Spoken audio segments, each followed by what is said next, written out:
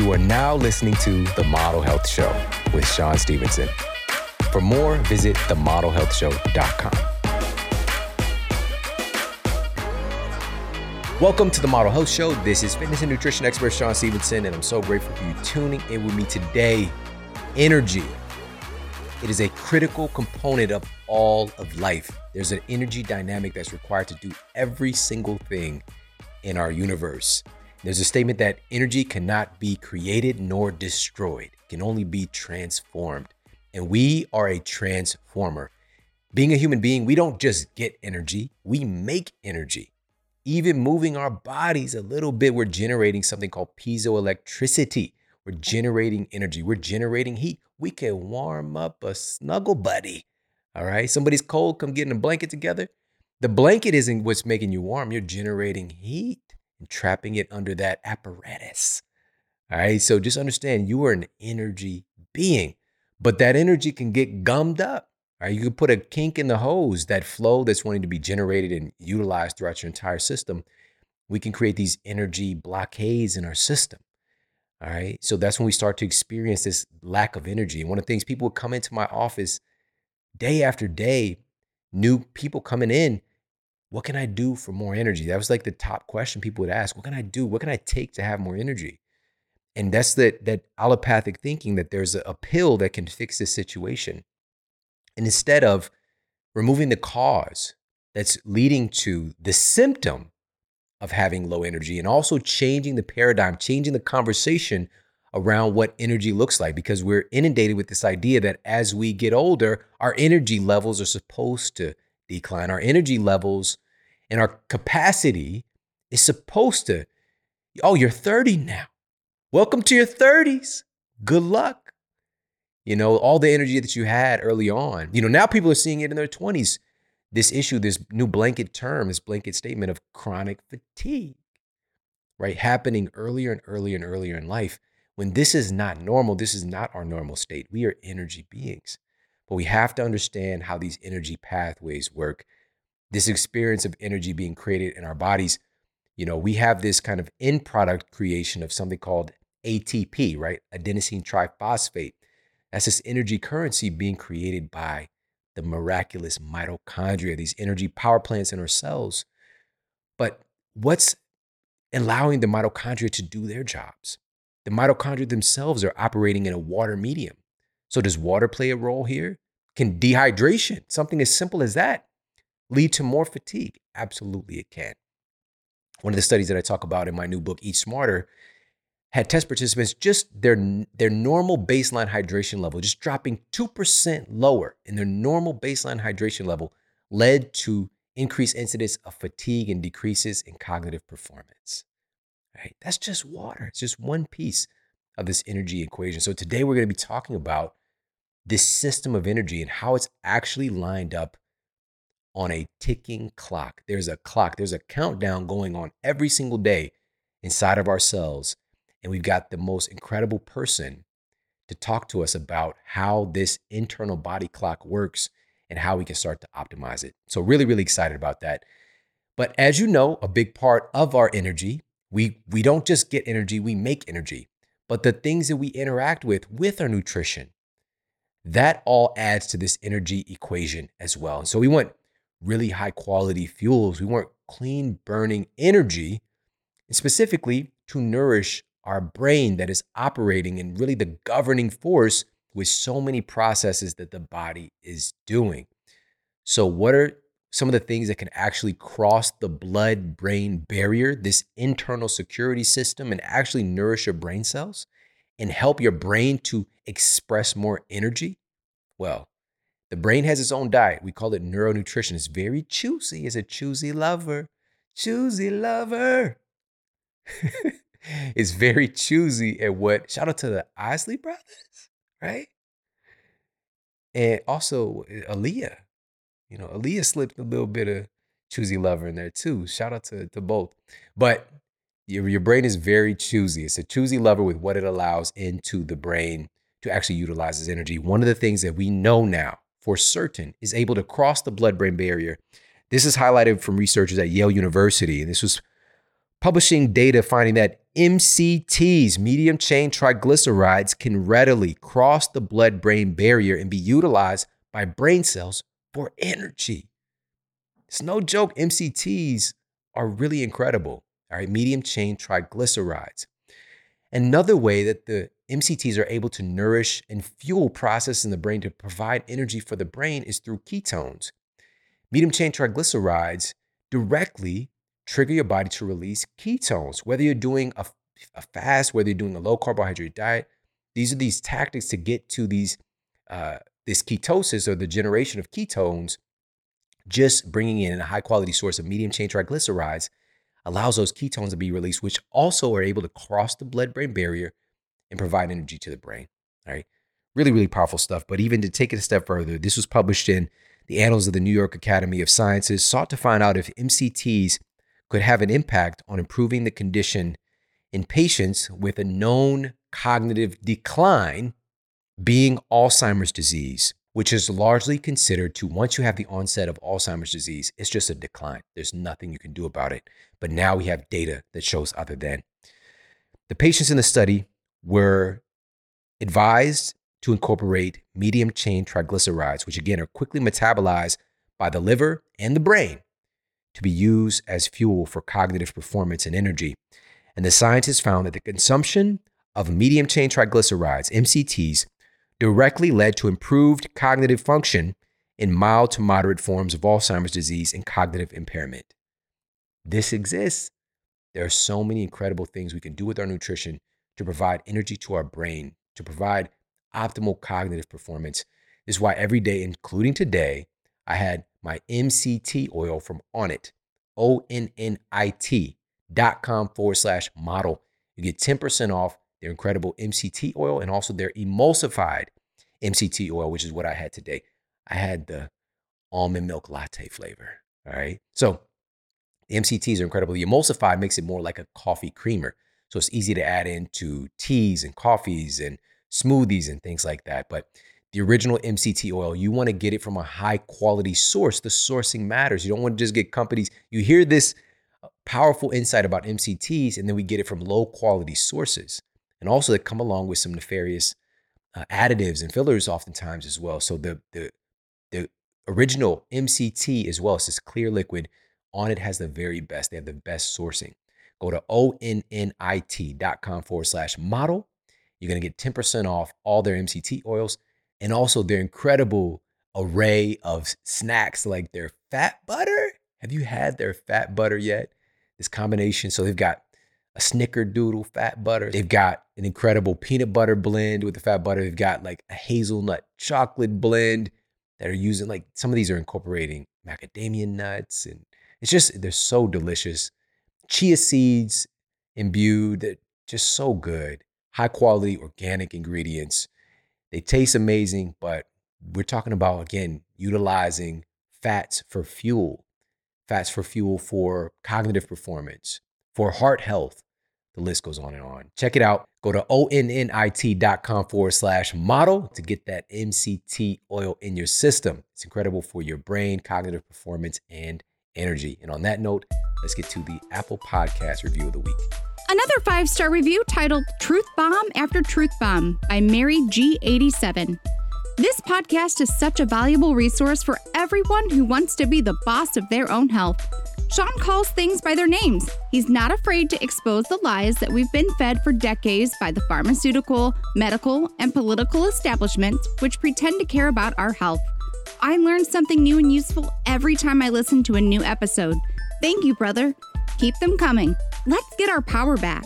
Let's go. I love that so much. Thank you so much for leaving me that review over on Apple Podcasts. That really hit my spirit. We've got some epic stuff coming up, so we're not stopping anytime soon. We're going to keep it coming.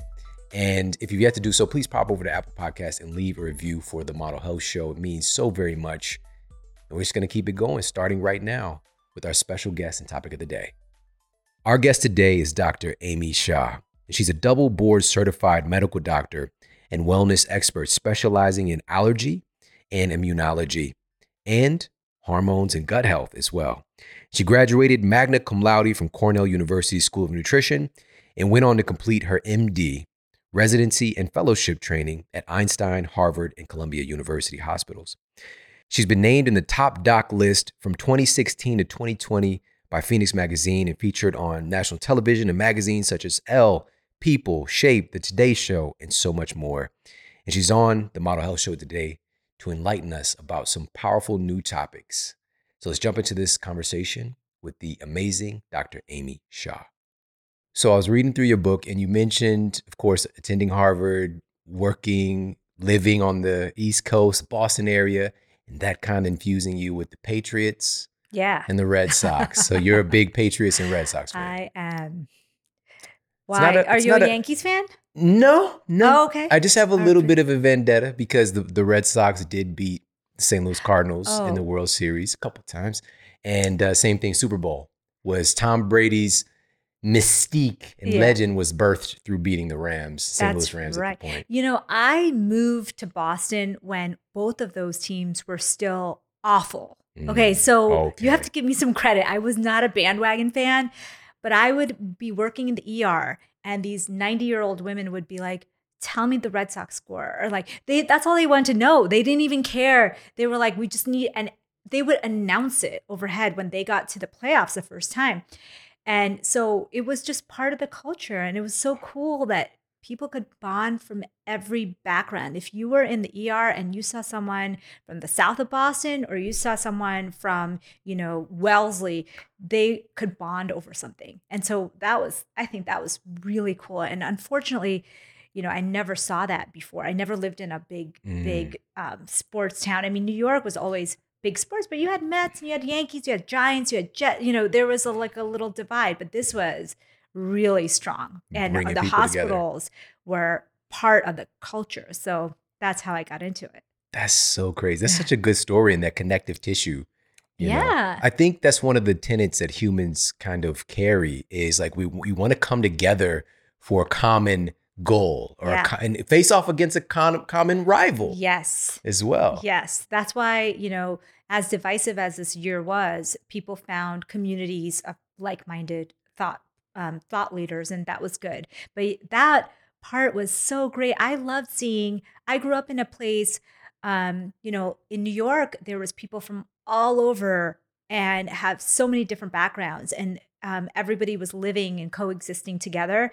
And so I love the fact that there was something that was bringing the community together. So. I love that. Well, I'm also loving your book. It's phenomenal, of course. And first of all, can you tell us what our circadian timing system is, what our circadian system is, and how does this play into our energy? Sean, it is everything. I mean, we are a different person at different times of the day. Can you believe that? 80% of our genes have this circadian on and off pattern. So in the morning, you turn on the genes of metabolism and you turn on the genes of thinking, concentrating, all the things that your body knows to do during the day. And at night, 2 to 3 hours before bed, our body knows to turn off those genes, to turn off the metabolism, to turn off the genes of daytime, and to concentrate on repair and renewal, which is equally as important to us, as you know, for aging, longevity, disease, and even energy. You need that counterbalance. But our society, we have flipped this completely upside down. We pay no attention. And all of our society is built on this system of light all the time, eating all the time, and thinking that we need to be doing complicated tasks all the time. So one of the biggest things I discovered is that not only do we have a clock in our brain that kind of looks at light, we have one in every single one of our cells. We have a clock, and our skin, is protected against sunlight and light during the day, but they put that guard down at night. And so if you're getting a ton of blue light later in the evening, your skin is aging and getting damage at higher rates than it would during the day. Yeah, this is bananas. Our skin, like you mentioned, our skin has photoreceptors that literally is communicating with our other organs. The same thing with our eyes, telling each cell what time it is and what to be secreting. Yeah. Different neuropeptides, neurotransmitters, hormones, all of that stuff is happening. And it's based on this circadian clock. And now circadian medicine is really becoming a big place of emphasis in research. Yeah, blood pressure medications, certain blood pressure medications are 2 times or 3 times more efficacious when given at night versus given in the morning. Because if you think about it, if 80% of our genes are turning on and off, our body's function is different at different times of the day. So when I say you're a different person at different times of the day, I'm not even kidding. Like your thoughts, your body's functions are all different at different times of the day. And also our gut Yes. as well. The microbiome changes as well. Absolutely. Right? And not only our gut, the bacteria in our gut, those little guys that actually have personalities and they have food preferences, they are on a circadian pattern.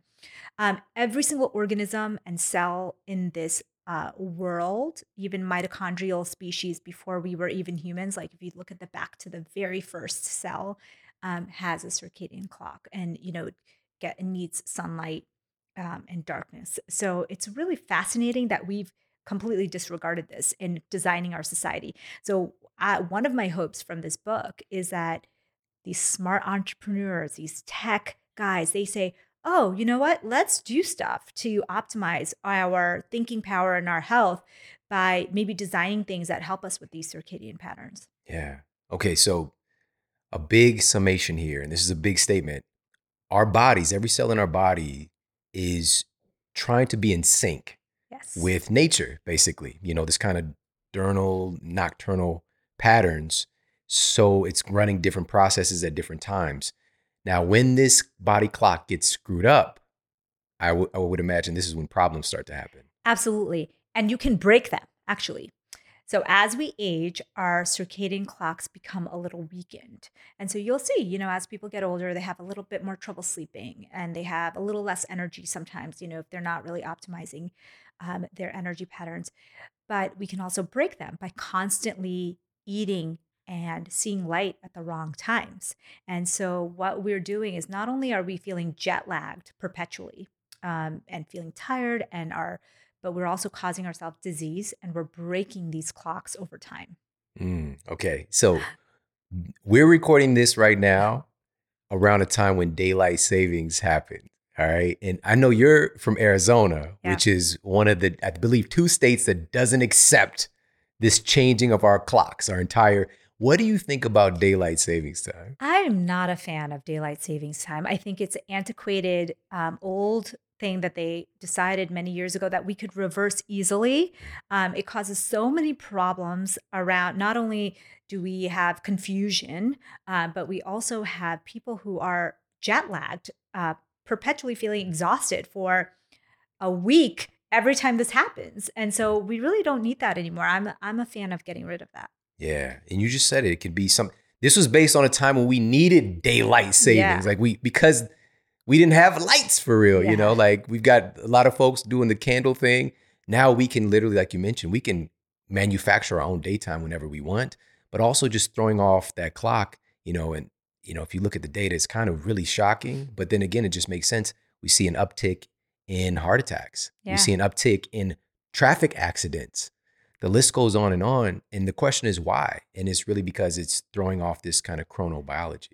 If you look at shift workers, like people who are working overnight, and some of our first responders, people who have helped us so much this year, their longevity, their health is being affected by their jobs when they're working late into the night. So I've been talking a lot with someone about creating some improvements for these people so your body is still on a light and dark cycle. Whether you work overnight, it doesn't matter. You still have to get some sunlight during the day. You still have to limit how much you're eating overnight. So some of these tenets that we can give to our first responders, there's actually a big study with firefighters going on at the Salk Institute, where they're doing a lot of this time-restricted feeding, trying to figure out what are the optimal times that people who don't work regular hours could do so that they don't end up with diseases and death rates that are far higher than the regular population. It's shocking. It is absolutely shocking. But then again, these things would seem obvious on the surface, what you're talking about, but because our culture is so, in a big sense, not really associated with what health looks like. Yeah. So even in my book, Sleep Smarter, I talked about this massive nurses study and seeing shift work, Yeah. 30% greater incidence of breast cancer. Yeah. We see higher rates of insulin resistance. We see higher rates of obesity, just about everything. And then you come to find out one of those circadian controllers, which I want to ask you about next, being melatonin, which we just kind of glorified as a sleep hormone, but it does so much more. It's also a very potent kind of anti-cancer operator in the body as well. And so what happens when we throw that off? So let's talk about some of the things we can do to start to address why we're so effing tired. And a big part of that is our hormones. Well, one of the things I wanted to follow up on what you were saying is the Ruth Patterson study. She took breast cancer survivors and she said, I think there's something to be said about the circadian rhythm thing. I'm going to have these breast cancer survivors fast overnight, just, as darkness to light. So she just told them to 13 and a half hours. They didn't want to do something too stressful for these breast cancer survivors. And they found some amazing results. 34% less cancer rates, recurrence rates in the group that was fasting for a moderate amount of time, 13.5 hours on average. This is something that I think is so promising. If we can, like you're saying, melatonin has a lot more to do than just telling the brain to go to sleep. It's doing a lot of other things in our bodies. And if we optimize that, we can really improve our rates of cancer and all kinds of metabolic diseases. Yeah, so powerful. That's so insightful. So on that vein, and I like to reiterate this as much as possible, if you can just share, first of all, like we hear this word thrown around a lot, especially when we run into problems, hormones. My hormones are acting up, this and that. So what are hormones and how do they play in this equation of energy? That's such a great question. We hear about hormones like cortisol, testosterone, estrogen. And there are these, even in medicine, they're kind of these like enigmas because we don't really know exactly what's happening. But what I was shocked to find out is that there is this constant communication between our gut, our immune system, and our hormones at all times. And they're talking to the brain. And this is the center of our energy, this energy trifecta. So understanding that hormones are determining our energy, our metabolism, our sleep, and so much more than what you think of them to do really can help you. And the other thing is, I think you've talked about this before, but hormones are not just doing one task. We think of our body in medicine, in conventional medicine, as like these separated systems. And you have your thyroid hormone. That's totally different than, your estrogen or your pituitary hormones. No, they're actually all interconnected. They're part of this huge highway that starts from your GnRH, which is gonadotropin releasing hormone in your brain. And it goes down then to the pituitary. Then it goes to the thyroid and it's part of a highway. And if there's an accident on any one of those exits, even if it's way far from the thyroid, you're going to get symptoms of thyroid slow down of the thyroid. So when people say adrenal fatigue, I kind of cringe because I think it's not a problem necessarily of the adrenals, but think about the backup. Where is the backup? It could be in the brain. It could be your thoughts. It could be your stress levels, your cortisol that you're spilling into your system. So that's where I think hormones are really misunderstood.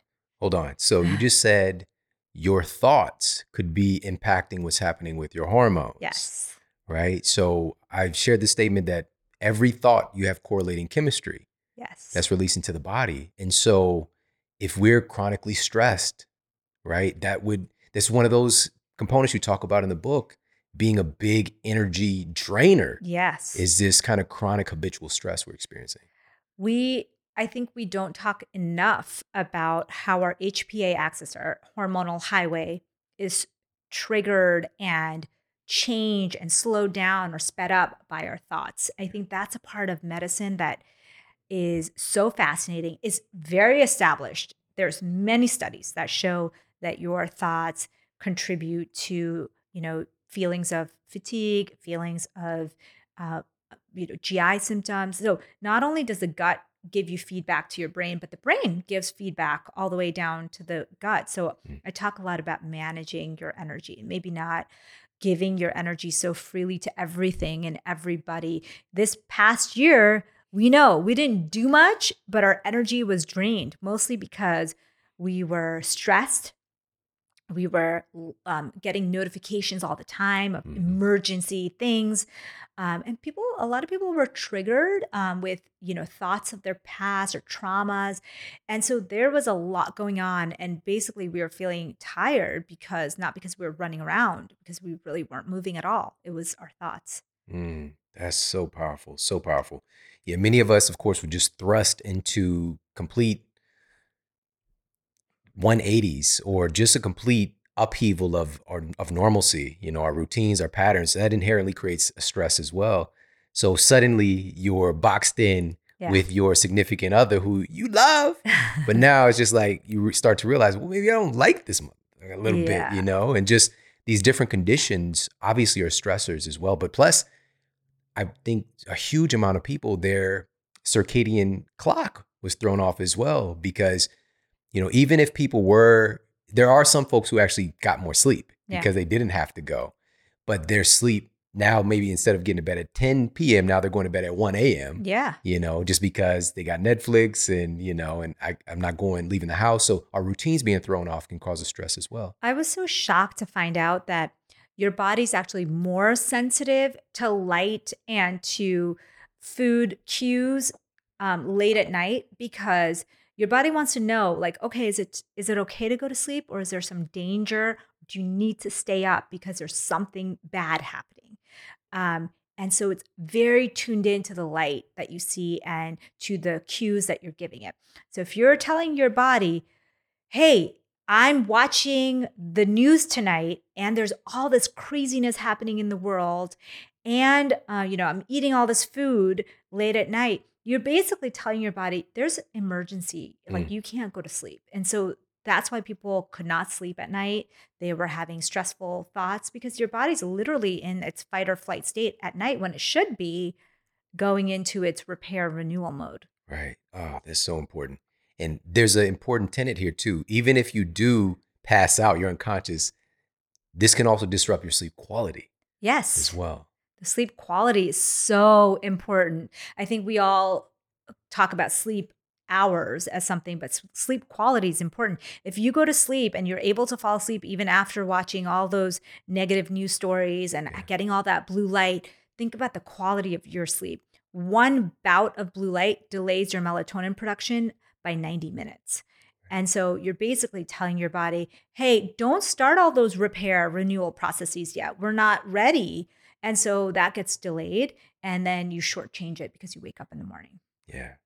That's so important, because, I think, again, I want to reiterate this because it's so important that same thing goes with our food. There's this paradigm which the calories, and with sleep, it's the minutes. Yeah. It's not just the calories, not just the sleep minutes, the quality of each. Yeah. And you can have, same thing with your calories. You've got Twinkie calories and you've got, broccoli calories. Same thing. You could have Twinkie minutes of sleep where you're unconscious just because of exhaustion, but you're not going through your sleep cycle efficiently. And like you just mentioned, if we're turning off the news or just turn off the TV, even if it's something, that is enjoyable, it's still stimulating these, as you're talking about, if we're looking at circadian medicine, these programs for daytime is basically telling your brain, your entire physiology, that it's a different time of day than it is. Yeah. So how can you expect you to go through your sleep cycles normally? I feel like, shouldn't we be doing things in society, and shouldn't there be inventions now that can help us, now that we know this knowledge, to help us with this? Because I think that if we just change a few, so in my book, I basically talk about changing a few habits that I didn't know. I mean, I went to school for nutrition. I got a double board certification from the top schools in the country. I didn't know how important circadian biology was to our health, and like how changing few things about my daily routine could actually help me. If I had known that earlier, I probably wouldn't have gone through my burnout journey like I did. Yeah. And this is so perfect. It's a great segue. Isn't it what Paul Blart wrote on in Mall Cop? Yeah. Yes. All right. The segue. So this is a great segue. Shout out to Paul Blart, Mall Cop. Part 2. Did you see part 2? If you didn't see it, make sure to not see it, because no, I'm just kidding. It's great. I like him. But that's a great segue, because I wanted to ask you about this. your story is so similar. You know, I worked at a university for many years, so I had the opportunity to work along with medical students, women in the nursing programs, guys in the nursing programs, literally every day. And just hearing these horror stories. And I just I just accepted it as normal at the time. You know, they're doing clinicals, you know, they've got their classes, they're trying to intern, all this stuff. They're gaining weight, they're burnt out, they're not sleeping well. Many of them are coming down with, you know, infections a lot, getting sick. Even chronic diseases start to manifest and show their head at some point. You know, gastrointestinal problems, the list goes on. And we just accept it as normal. You know, so we have a culture of healthcare that's not really teaching the providers how to be healthy and take care of themselves. It's kind of like a badge of honor to run yourself into the ground. And you experience that. That's exactly what I was going to say. Not only is it normalized, it's actually rewarded. You want people feel like, well, if you are getting sleep or if you are doing some of these things to help your body recover, that, you know, you're not as motivated, you're not as dedicated, you're not as good at what you do because you're taking a break. Yeah. So I think part of this is changing what we normalize, you know, because I think we can do better work. It's not because I want people to do less work.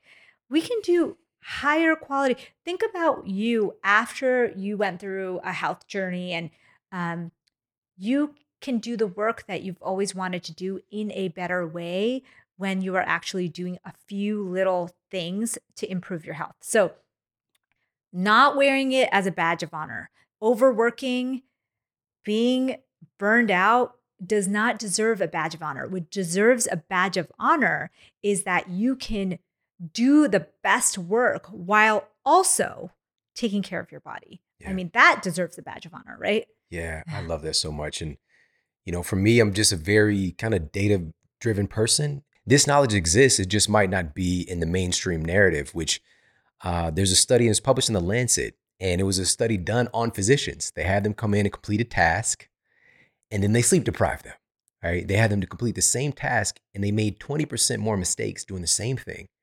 And it took them like 20, 30% longer to do the exact same thing. So what we're gaining in, quote, work, we're losing in efficiency and also creating problems and mistakes that then we have to use so much time and energy to try to go back and fix, if you can fix them.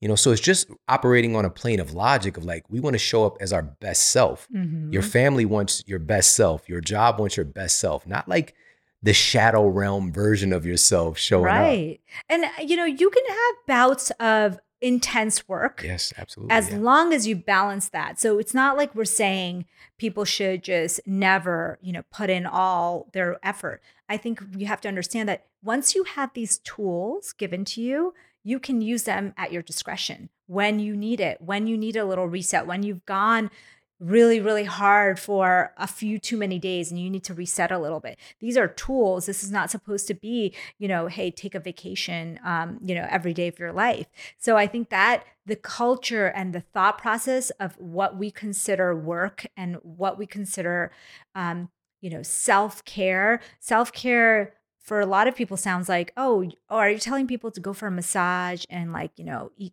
chocolate cake and, you know, every single day? No, I'm actually saying self-care so that you don't die, so that you can do the work that you want to do without all the diseases of Western culture.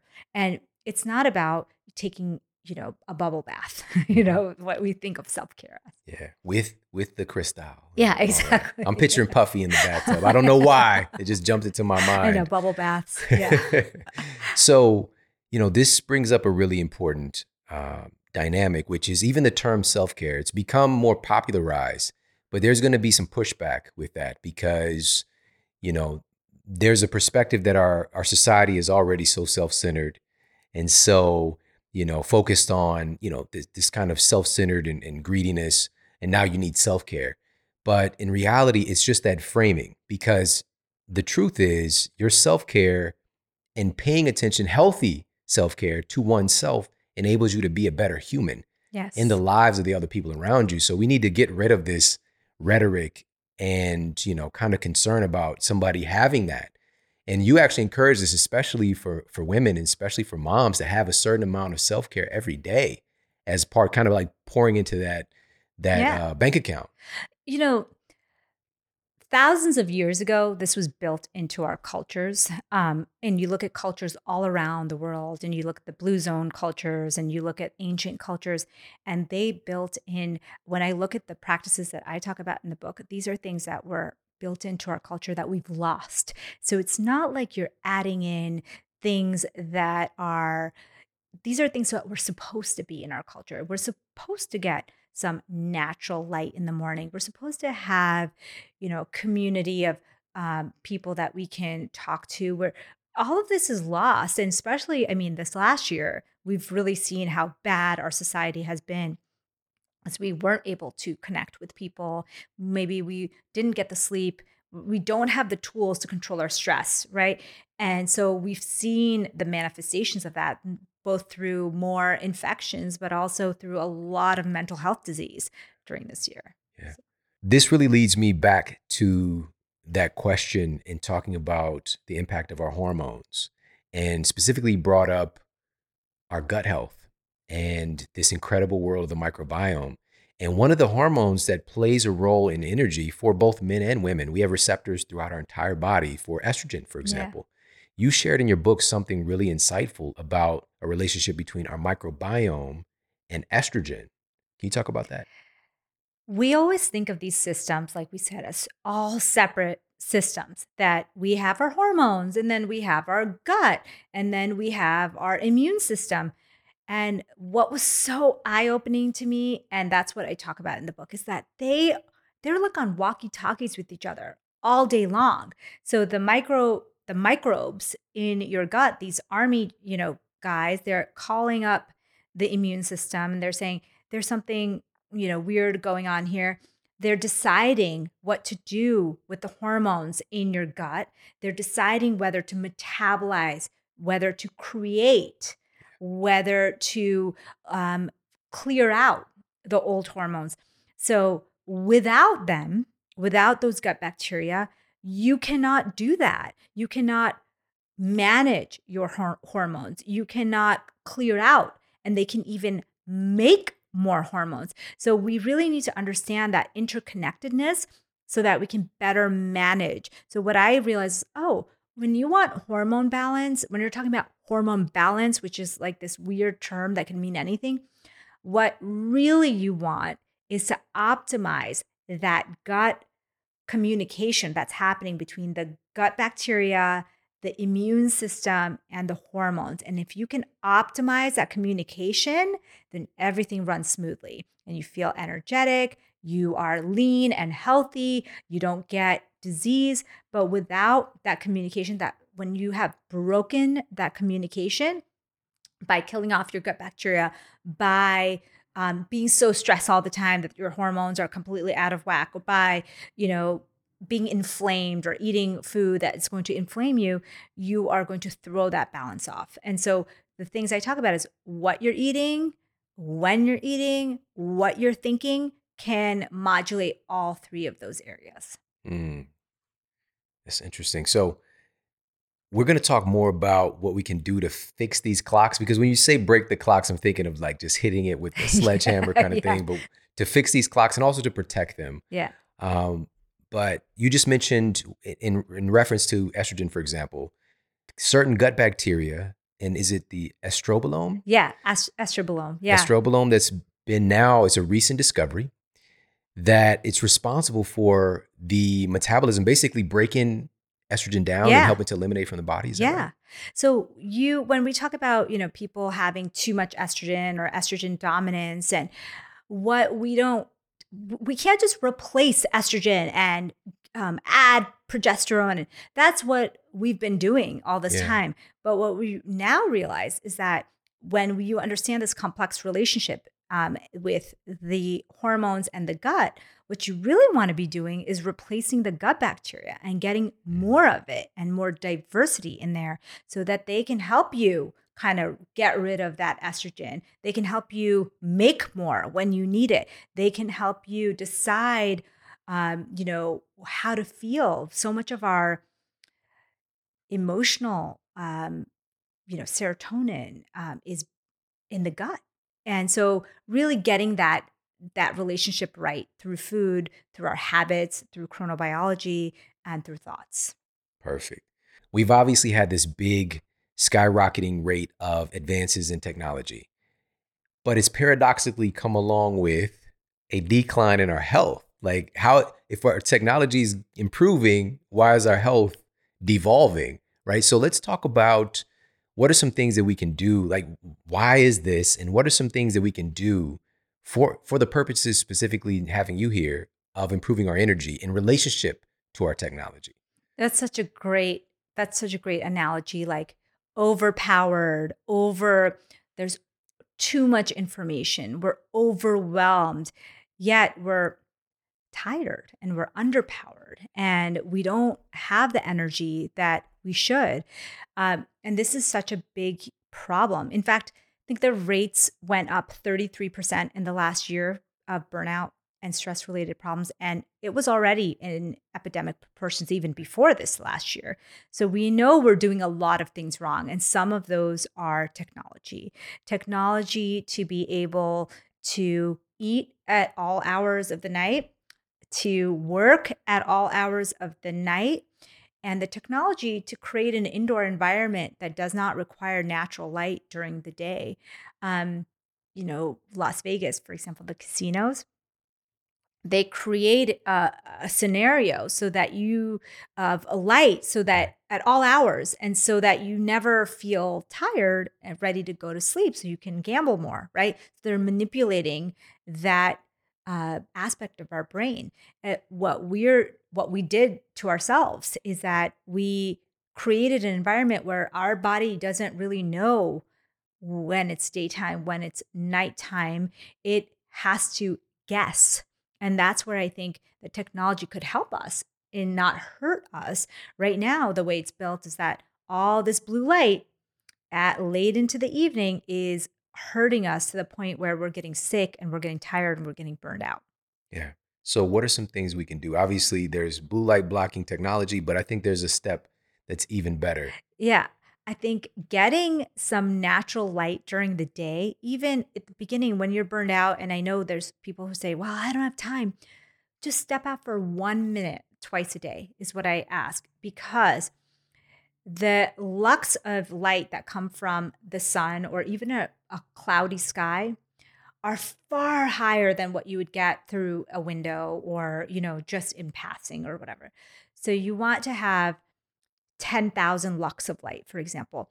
When you turn on your light in the morning, that's like 1 or 2,000 lux. So you're not getting the light that you need to send a signal to your brain and to all of your cells that it's daytime. So you really do need to get that natural light, and that comes with getting outside.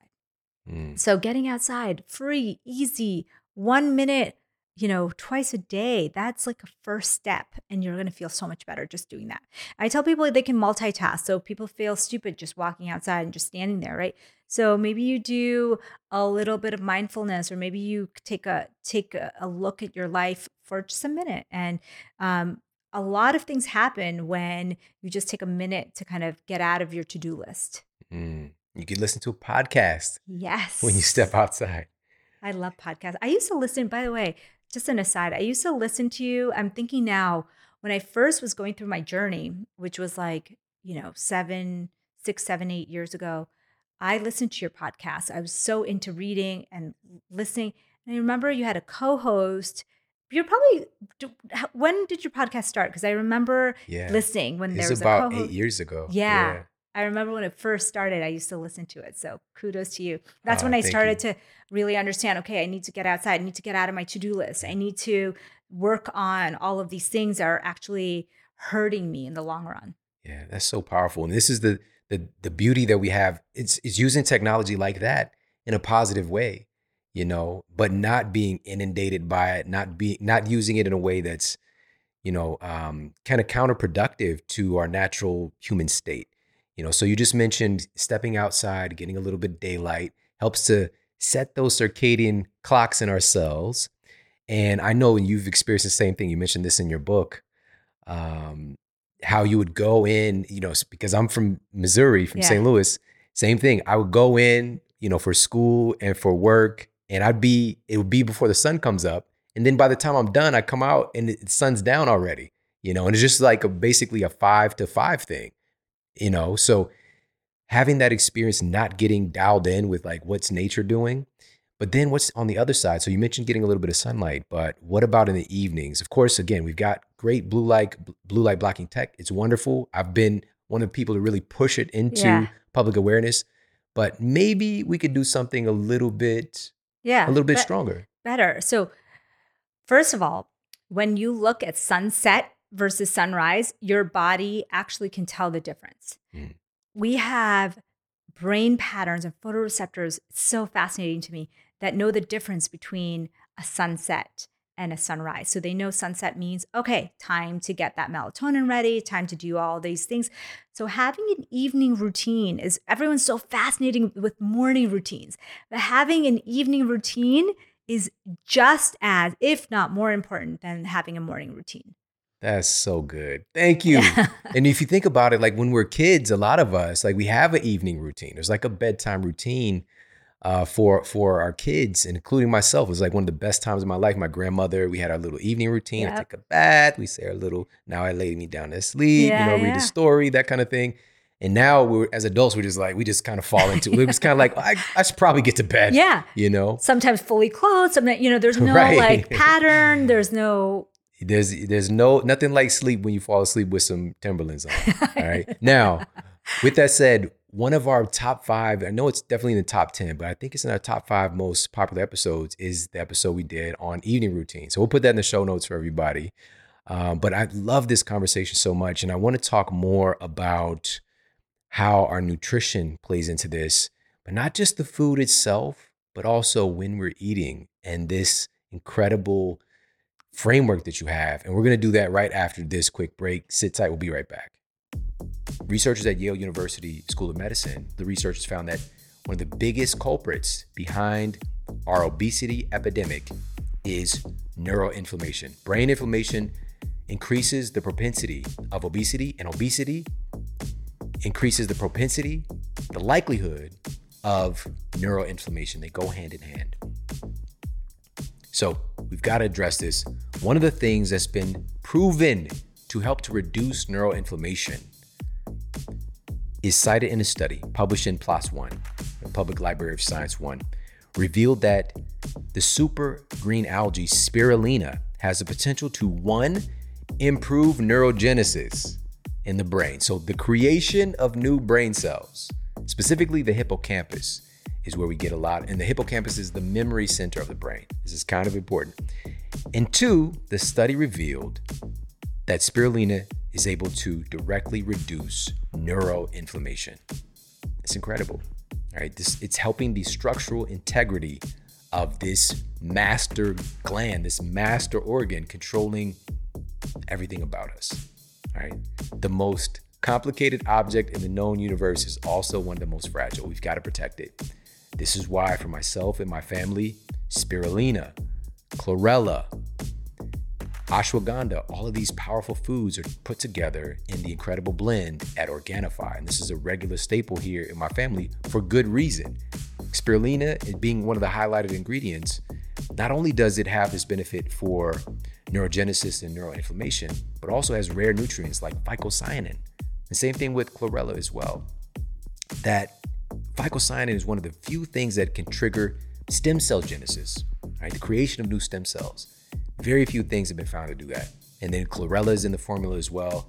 And that growth factor, the chlorella growth factor, is just remarkable. And also its benefits in helping your body to metabolize and eliminate heavy metals, and the list goes on and on. It's incredible. But the bottom line is this: it tastes good. It tastes good. I've experimented for, at least about 15 years with all these different green formulas, these different green superfood blends. Many of them is not very good. Okay, many of them, they shall remain nameless, but I've tried them, back in the day before tasting good was an option. It's just get it in by any means necessary. If you got to do the whole pinch the nose and get it, whatever.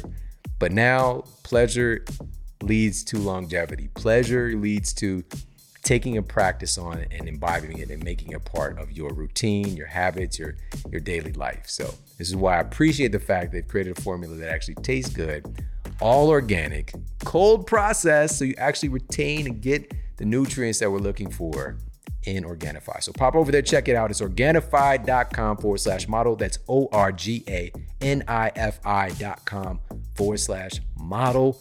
And you get 20% off. 20% off their green juice formula, their red juice formula, and also their gold as well. So they've got some incredible blends, all done the right way. With integrity, again, organic, low temperature processed, and yummy. All right. Organifi, you got that yummy. Organifi.com/model. And now back to the show. All right, we're back and we're talking with best-selling author Dr. Amy Shah about her new book, I'm So Effing Tired. But in this, it's not just the fact of like detailing how our energy actually works, but real world, clinically proven solutions. And one of the things that you talk about that not a lot of people are mentioning this dynamic is circadian fasting. All right. So fasting has become something that's a part of the popular lexicon in the health space, but doing this based on our circadian clock, what are these timing systems and all of our cells are expecting from us. So let's talk a little bit about that and why you made that an important tenet to talk about. I think it's the science is brand new. I mean, we've known for thousands of years that we have these circadian rhythms, but the Nobel Prize in Medicine a few years ago went on to researchers looking at circadian biology, because now we're realizing, oh, wait, it's not just sleep and wake. It is everything. Everything can be, and I don't want to overstate it. You can't say, oh, just eat junk food, and as long as you watch your circadian clock, that's fine. But I do think it's equally important to time things during the day as it is the quality of your food. So it's that important. Up to 80% of our genes work on a circadian pattern. So you really want to be eating, sleeping, and getting light at the right times of the day. So this isn't to just restrict yourself and to punish yourself and to get your body to do something that it doesn't want to do. The way that we really evolved, we had times when we were eating, and then we had times where we were not eating. And now today, like you mentioned, with technology, now we have 24/7 access, and we're also not sleeping well. So this is just creating this feedback loop where we're constantly eating. In fact, somebody said that they wouldn't talk about my book because anything that had the word fasting in it signaled disordered eating. And what I said is, actually what we're doing right now in our society is disordered. So when you eat up to 16 hours a day and you only take a break overnight for 8 hours, that's disordered. For thousands of years, we know we have very good data, historical data, that we are not supposed to be eating late at night, that most cultures stopped eating either at sundown or shortly after sundown because you didn't have that option to have refrigerators, microwaves, drive-throughs, and there was no light. So you pretty much wrapped it up around sunset, and then in the morning probably didn't just like roll out of bed and eat your toast and muffin. You would go out, get some food, and maybe there's a little bit more of a break. And so what I'm talking about is taking a very natural break that we were actually programmed to do and putting that back into our lives. So that's what circadian fasting is. Circadian fasting is exactly that. It's taking a break between 12, 13, 14, even up to 16 hours, but doing it in a way that optimizes our biology. So, we see intermittent fasting all the time in our lay culture, and it's almost like you can mean anything by saying intermittent fasting. Right. People eat late at night and then they don't eat all day. Yeah. And they're eating their meal super late, and they're really kind of doing the wrong timing, in my opinion. If you're doing it for metabolic health, you really do want to match it up with the right timings. If you look at cultures all around the world, there's fasting in every single culture. And it's usually based on the circadian rhythms. Yeah, this is so good. For me, I would always hear this, just in the so-called health sphere, the gym science and just these different domains about not eating late at night. And I was in one of the fittest conditions that I was in, and I ate late at night. And now this not to say that I didn't have issues that I can now pinpoint, like that certain things weren't necessarily matching up. We can, quote, get away with different things. And it doesn't mean that you can't have a late night snack. Yeah. However, when it becomes habitual, so one of the things that I came across was, especially once we venture into obesity, we have a much bigger uptick, like over 50% greater increase in the secretion of cortisol eating a meal when we venture into being overweight. And now have that happen at night. Now we start to understand why eating late at night can contribute to obesity, because guess what? That cortisol is going to be pretty unfriendly to melatonin and messing up your sleep cycle. And we know that sleep deprivation is a contributor to obesity and body fat gain, and it just gets us into this terrible feedback loop. And so my point being this, so having a little bit of space there from the time we finish our meal, and also just even metabolically speaking, when you go to sleep, your body's want to do so many other things, but digesting food requires a tremendous amount of energy. So what I want to ask you about is, when people are thinking about having a little bit of structure, just say I'm done eating at, 8 p.m. at night, and then I don't have breakfast until 8 a.m. the next day. Yeah. That includes my sleep. It's not that big of a deal. Yeah. But just that little bit, that 12 hours, you start to really engage some really seemingly miraculous benefits with our health. There's something called the metabolic switch. So in the New England Journal of Medicine paper about intermittent fasting, they said that Dr. Mattson was the lead author, and he said the magic of intermittent fasting is not just caloric restriction. So, of course, if you're like, honestly, if I told you you can't eat late at night, you're probably going to eat less calories overall. So that's going to be beneficial for you. So he said it's more than that. There's also other beneficial things that are happening. It's like exercise. You get benefit from your muscle getting the exercise, but there's all these downstream benefits of exercise. So something called the metabolic switch is something that I talk about as being one of the magics of intermittent fasting. Taking a break between your dinner and your breakfast can help deplete the glucose in your bloodstream. And then it helps deplete the glucose in your liver. And once you start getting low on that glycogen from your liver, you start to activate these pathways.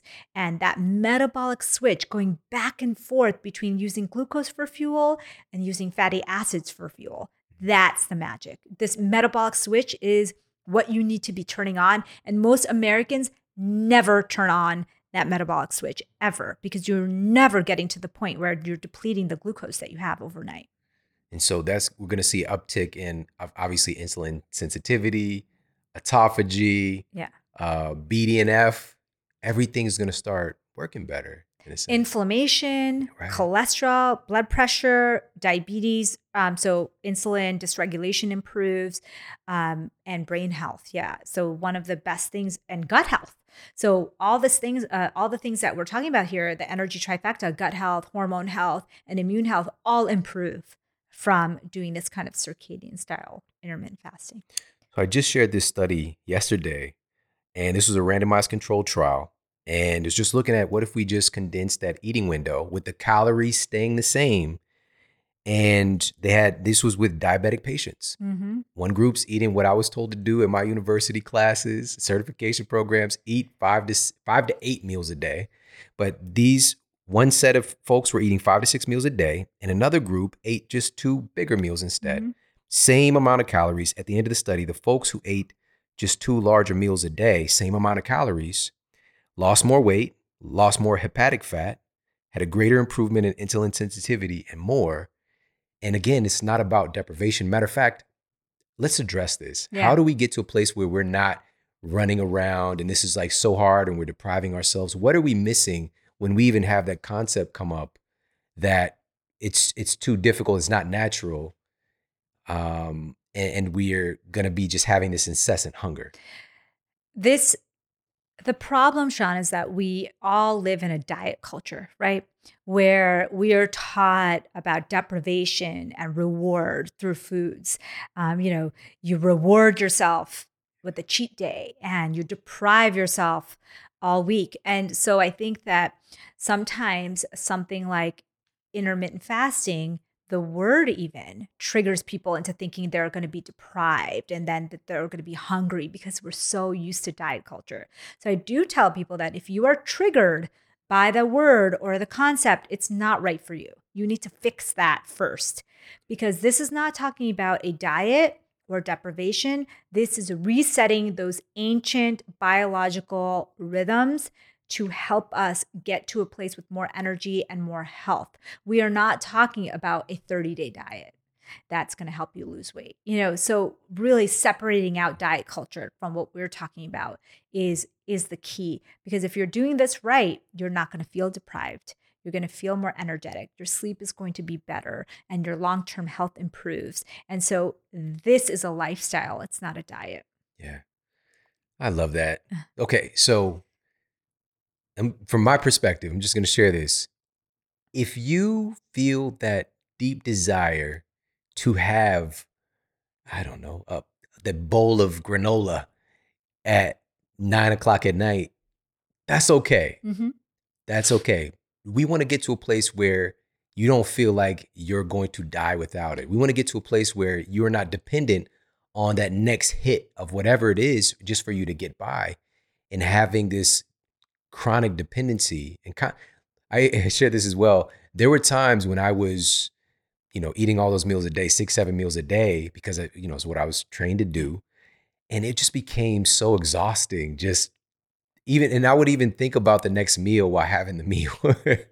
And so my life was just revolving around food, which we need food to be, that's a beautiful part of this existence, for sure. But we want to be able to manage ourselves without this chronic dependency. And for a lot of it, it's like being dependent on that next blood sugar spike. Yes. To get by. That's part of the problem, is that some people equate the lowering, that crash of blood sugar with actual hunger. And so I think what I realized when I started to turn down how much sugar I was eating and how many refined carbs I was eating, I started to notice that my moods and my hunger was a little more stable, and that I didn't need to be eating all the time. Biggest thing I noticed, Sean, is when I used to go to airports before I started doing circadian fasting, when I would go to airports and I would feel like a tinge of hunger, I'd have this emergency feeling like I need to go get a snack. Doesn't matter, whatever I can find, I need to eat it, because if I don't deal with this hunger feeling, it's just going to get louder and louder and louder. What I didn't realize is that a lot of these hunger signals are not actual hunger. It's sometimes your blood sugar is going down because you're used to eating so many high refined carbs that your blood sugar dropping even just a little bit signals to your body like, hey, I need another hit. And so when I started to do this, I realized, oh, wait, this is the same thing that happens to me. I don't need to be running and getting the first shake or, Auntie Anne's pretzel at the airport. When I feel that tinge, I can power through that. And when I get home, I can have a nice, healthy meal, and I don't need to be acting on every little impulse. And that changed so much for me, because I think we live in a society where we think we got to act on every impulse. Like if we're not giving into our cravings, then we're not really listening to our bodies.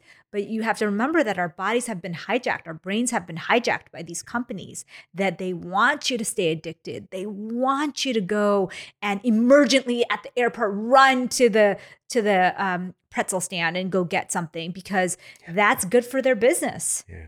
I'm so glad you mentioned like the aromas, for example, like that Cinnabon. They specifically, they're using is something called a gas chromatograph, and like isolating flavors and isolating smells and like chemically creating this thing to, tickle your, your fancy to get you over there. I mean, they put people in full on MRI head braces while they have them taste foods so that they can pick up the one that lights up the most addictive areas of your brain. And so can you imagine that we are living in that world and then we're trying to like manage our decisions when they've already been hijacked by all these companies? I feel so bad for children because if they don't get educated about, you're being hijacked. Of course, they're going to go for the Twinkie or the Doritos because it's lighting up all those parts of their brain and they don't know any better. Yeah. So we need to do a better job of educating all of us, plus our children, that, making those decisions, yes, it's going to taste better because it's chemically created to hijack your brain. And so then maybe they can make better decisions about what they're choosing because they understand that. Yeah. And then there's, with that exact point, there's this vanishing caloric density because our bodies, our brains, we evolve to suppress. Once we have like something that's very strong, like a strong hit of something, our biochemistry starts to shift to tell us, that's enough, like back away. But they found out just the right amounts of certain things to stimulate you, that addictive part of the brain, stimulating that kind of dopamine loop without hyper stimulating it so that you can keep eating more, right? So this is where we have that phenomenon of like the Cheetos just disappearing and we could just go through a whole bag. And next thing we know, we've consumed, 500 calories of what seems like air. The only evidence is those orange fingertips. It's so deceptively done. But again, it's still, they're trying to make $1. It might not be ethical, but they're trying to increase their shareholder value. They want repeat customers, and we've got to understand what that is. So once we make this shift, one of the big shifts in taking back ownership of our biology, not outsourcing it, is simply when we do eat. This helps to like reduce that chronic desire to be eating all sporadically. Like you mentioned, it could be 15, 16 hours on average through the day people are eating, is nourishing yourself when you are eating. Yeah. So a big part of that is making sure that you're getting this overlooked macronutrient in the debates. People are debating carbs and fat all the time still, but protein is left out. It's like, that's one of those big things. Protein is used to build your satiety hormones. It's used to build the organs that help to manage your blood sugar. The list goes on and on. So that's kind of important. Then I would say even more important, actually the most important in my eyes, is fiber. So what I have found is that we not only severely undereat fiber. In our 95% of Americans are not getting enough fiber. We're getting 15 grams or less. If you really look at your diet, I was eating healthy. Like I thought I was eating healthy. I was eating every few hours. I was trying to get my, I'd have a protein bar at work because I thought that's the way to go. But when I looked at my fiber intake to kind of build up that army that actually helps with all of this energy and health stuff, I was getting very little. So I think that fiber, adding in vegetables, this prebiotic fiber, so it's the fiber that feeds that gut bacteria, is the most overlooked nutrient in all of our diets. Yeah, that's so good. For me, fiber, there's 5 main macronutrients. We only just talk about 3. So we got proteins, fats, carbohydrates, alcohol as well. And that's a whole nuanced thing, and water. Yeah. Fiber is like the 6th man, coming off the bench. And even though it's not, quote, digested, it has so many metabolic effects. So I'm so glad you brought that up. And the last point here, before I ask you about this, I think something that I want to ask you about, which is catering to a certain portion of the audience who tends to get looked over. But there's this term I want everybody to just sink into your mind and just have that in your mental Rolodex on deck, which is chronic nutrient deficiency leads to chronic overeating. Chronic nutrient deficiency leads to chronic hunger. Our bodies that hunger, these hunger signals, could be from food manipulation and addiction, but also our bodies are crying out for the raw materials it needs to rebuild you. So if you're deficient in selenium and magnesium and, copper, whatever the case might be, our bodies are going to, we might bring in a sandwich. Yeah. And we really needed these 20 other things your body's crying out for, omega-3s, and you didn't get any. It's going to incite hunger again. So when we're eating to eat nourishing foods, to give our bodies the things that it needs to rebuild you, and it just helps everything to gain that homeostasis. And what I wanted to ask you about was, what considerations, if any, can we talk about with women in regards to circadian fasting? Because that's the kind of like, and I've mentioned I tagged you the other day when somebody was asking like, well, what about with women? Can this be appropriate? And so often studies are done, and it's recently a shift has taken place, not taking women into consideration, and also just looking at women as smaller men. Yes. So are there any considerations for women in circadian fasting? This is such an important point. Circadian fasting and intermittent fasting in general is a term like exercise. So could you over exercise? Yeah. So same thing, you can over fast. So there are many negative things that can happen from over exercise. You can, injure yourself. Same thing. If you over fast, you can, not everyone, but you could injure your hormones and your metabolism. But that doesn't mean that you shouldn't exercise, right? That doesn't mean that you should not fast. What we're talking about, this overnight circadian fast, is something that we were programmed to do. So I'm asking women to parse out for themselves that there is 3-day water fasts, and then there on the other extreme is a circadian fast, which is natural overnight between 12 and 15, 16 hours. You decide, you pick your own adventure, because you don't have to do it every day.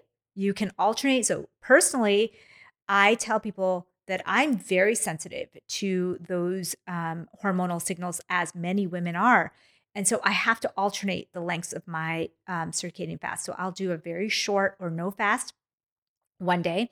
And then the next day, I'll do kind of a push fast. So maybe it'll be like 14, 15, 16 hours, depending on how I'm doing that day. And then the week before my period, it's called the late luteal phase of your hormonal cycle.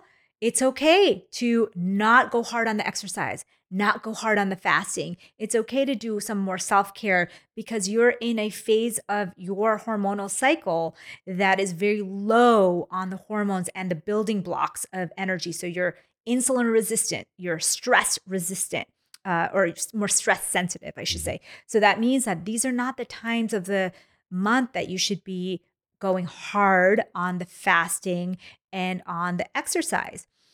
So listening to your body, but also knowing these tips and tricks to navigate is really, really important. So for women, I say, absolutely, you should try intermittent fasting. There's anyone who wants to challenge us on that, I will challenge them any day. It's such horrible advice to say, oh, women should not intermittent fast. That's like saying women should not exercise. You're doing a disservice to half the population by saying that, because now you're confusing them. Now they're saying, oh, maybe I should be eating 16 hours a day and I should be eating every 2 hours. Like maybe I was getting it wrong. No, it's very healthy to take a break between your last meal of the day and your first meal of the next day. But just take it easy. We have very sensitive hormones in our brain. We have something called GnRH, gonadotropin releasing hormone. It's pulsing all the time. And it's super sensitive to stress. It's also sensitive to light and all these other inputs, but super sensitive to mental stress or to physical stress. So if you are stressing your body out, it will stop pulsing and you will not get your period that month. You will not be able to be pregnant that month. So that fertility cycle, but also it affects your thyroid and your adrenals.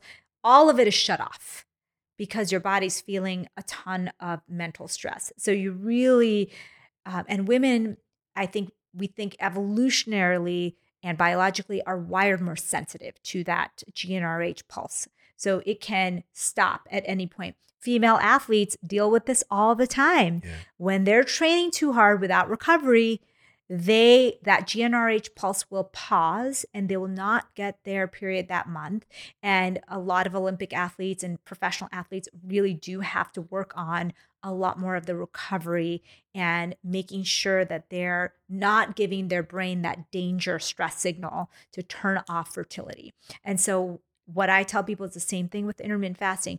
If you do it too extreme, too aggressively, too long, you will send signals to your brain that you are in stress mode and it will turn off fertility. But that does not mean you should not do it. Maybe shorten the amount of time. Maybe it's too intense for you. Maybe you need to do it every other day, maybe shorter intervals. So that's how I would advise women.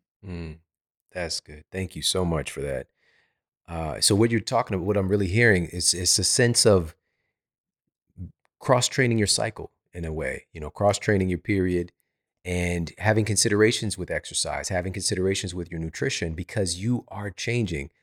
And men too, we have our cycles, which women would notice like, yeah, he's on his, whatever, but it's of course not the same, but just noticing our patterns. And this has to do with the circadian, that's still that aspect of your cycle is to do with the circadian timing and honoring that. So I love that you said, so the week prior, maybe this is the time to shift over to some more like, I guess, restorative yoga type exercise for a movement. So late luteal phase. So we have a follicular phase and a luteal phase. The follicular phase is the first half of the cycle. Then you have ovulation at day 14. And then for the last half of the cycle, you're in the luteal phase. So late luteal phase basically translates to the week before the period, days 21 through 28.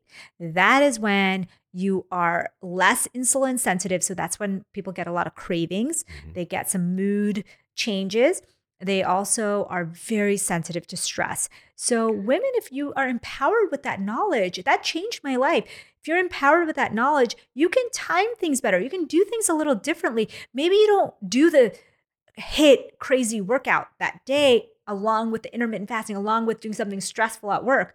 Maybe you dial it down to a little more self-care. Men should be cycling their workouts and fasting as well, but it may not be as obvious. You may pick a week that works for you, but for women, it's a very logical week. Oh, this is so good. Okay, so, all right, I didn't say this, you said it. You're more sensitive to stress, right? Yes. Right before, so you might be a little bit more sensitive, period, Yes. a little bit more irritable. Yes. It is a fact. Yeah. So, and it's different for every woman. Like some women do not feel emotionally labile. Some are very emotionally labile. Yeah. I mean, they can look at their calendar, know why they're crying at the drop of a hat. But everybody's different. So some people don't have that at all. And women who are on birth control or some other kind of exogenous hormones don't have that either. Yeah. It's more muted. I love that. So this is just bringing awareness to what's happening in our bodies. Again, guys, we have different cycles as well. There's ebb and flows with our testosterone production through the day, like there with all of us. But especially what I wanted to encourage is even for the guys out there, if you are with a woman, if you know a woman, if you have, sisters or, your mom, but especially in loving relationships, for you to start to train things as well. I'm not saying I've had to learn, but I've had to learn, like, oh, I see what this thing is, what's happening right now. Let me change my approach, my behavior, because it's not that she's wanting to be more sensitive right now. And so, but oftentimes we'll start pushing back against that and not realizing what it is. Like, this is not rational, but it's not about that. And what we term rationality is just things that we don't understand. Right. And so it's just for me to like, be more considerate, more understanding, more patient during these times, understanding that I need to cross-train things at this time. So maybe I need to be a little bit more soft. Whereas like 2 weeks from now, she might want me to be a little bit more aggressive. Yes. So these are just all things to entertain, to learn about. I think it's really important. Women leaders and men leaders, if we understood this about women a little bit better, we could give them a little more leeway on projects or on tasks. So I personally know, because of this infradian rhythm, we call it, that the first 2 weeks of your cycle, are when your hormones are in the best shape, and you can push it. You can train like an athlete, you can eat like an athlete, but you can also do a lot of stressful tasks in your life. And so if you can time it so that you're doing the best work and saving the most important work for that time. So not only timing your day, but also timing your month, that can really be beneficial. I hope that people can take away like, oh yeah, that makes sense. Not only do the times of day matter, but times of month would matter to me also, so that I can optimize how I'm doing the work in this world and optimize my own health by taking this information and using it. This is awesome. Well, first of all, I'm so effing tired. Everybody needs to get a copy of this book. Can you let everybody know what they can expect from reading this new book? Oh, that's a great topic. So you can expect the science behind this, energy trifecta. They can expect, how did we get this way? And then they expect a plan, a proven plan, a done for you plan, and some recipes to accompany this plan. So I didn't want to just give the overall scientific picture. I wanted to tell you, okay, here's how you would do this in the practical world. So you can get all of that. Perfect. All right. So the book is now available everywhere books are sold. Is there any other directive? Like, where can people connect with you, find out more online, all that good stuff? On social media, on Instagram, I'm at Fasting MD. On Twitter, Facebook, LinkedIn, I'm at Amy Shah MD. The book is at I'mSoEffingTired.com, or my personal website is amymdwellness.com. Perfect. All right. Got one last question for you. You've been through a lot. You've accomplished a lot. You even lead the book off with a really crazy story, which I'm going to save it for folks to read the book. But in your experience and being able to traverse this conventional education and venturing more into what we now put this label of like wellness and preventative care, for you and the way that you live your life personally right now, I know that this is why I wanted you here, is that you're somebody who is walking the talk. You're doing the things that you're teaching. So for you, what is the model that you're wanting to set for other people with how you live your life personally? Wow, that's a big, broad question. I love it. But the part of this that really I learned is that it's okay to set boundaries so that you can manage your energy. In the world, the way our society is structured as of today in 2021, the things that we have talked about during this conversation are still weird, outside the box, unconventional. And you need to give yourself permission to say, I need to do this. I want to do this, and this will make me a better person, and be firm about that. And so it comes from the mind. Everything starts as we always talk about, starts from your mind. Give yourself the permission to do the things for yourself that are going to make you more energetic and a better person overall to others, because people feel guilty about putting up boundaries because what will other people think? And people will think boundaries are such a negative term. But no, this will actually open so many doors for you to be more of a giver, to be a better friend, to be a better spouse, to be a better mom or dad, and to live a healthier, more vibrant life. Awesome. Thank you so much for hanging out with us. This is so great. Thanks for having me, Sean. Dr. Amy Shah, everybody. Thank you so much for tuning into the show today. I hope you got a lot of value out of this. This topic of chronobiology is just going to continue to grow, circadian medicine, and addressing these things. But we don't want to just start to look through that myopic, conventional medicine lens of trying to come up with drugs and treatments to address these cellular clocks that we have. But what are the things that our genes are really expecting us to do?